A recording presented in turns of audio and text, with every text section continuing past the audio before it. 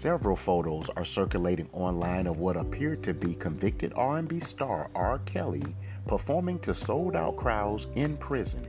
Kelly is sporting the orange prison attire, and a sea of inmates seem to be gathered to watch R. Kelly perform. Yolanda, a Maryland woman, said, "I want to go." After seeing these pics online, another woman by the name of Beatrice said, "How do I get tickets to this show?" as the pictures continue to make their rounds around the internet.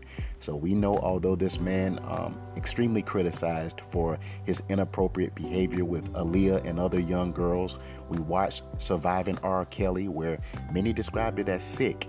He still obviously has a multitude of fans, especially female fans, around the world.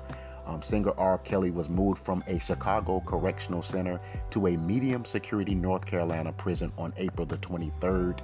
In February, a federal judge in Chicago sentenced the 56-year-old Grammy award-winning R&B singer to 20 years in prison for child pornography and enticement of minors for sex. He will serve all but one of those simultaneously with a separate 30-year sentence on racketeering and sex trafficking convictions in New York.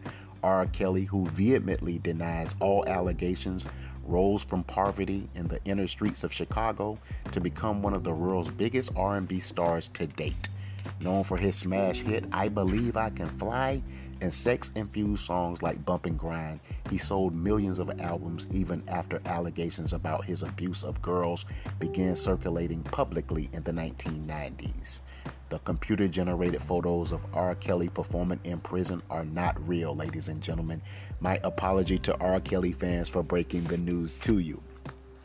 The Los Angeles Lakers lead the Memphis Grizzlies 3-1 and are just one game away from sweeping Ja Morant and the Grizzlies. When are we going to admit that at the age of 38, LeBron James is a machine? Like many other greats before him, like Michael Jordan, Clyde Drexler, Kareem, Magic, he finds a way to win, as all champions do. You guys have been locked into Derek Talk. Everybody have a fantastic day. Take care, guys.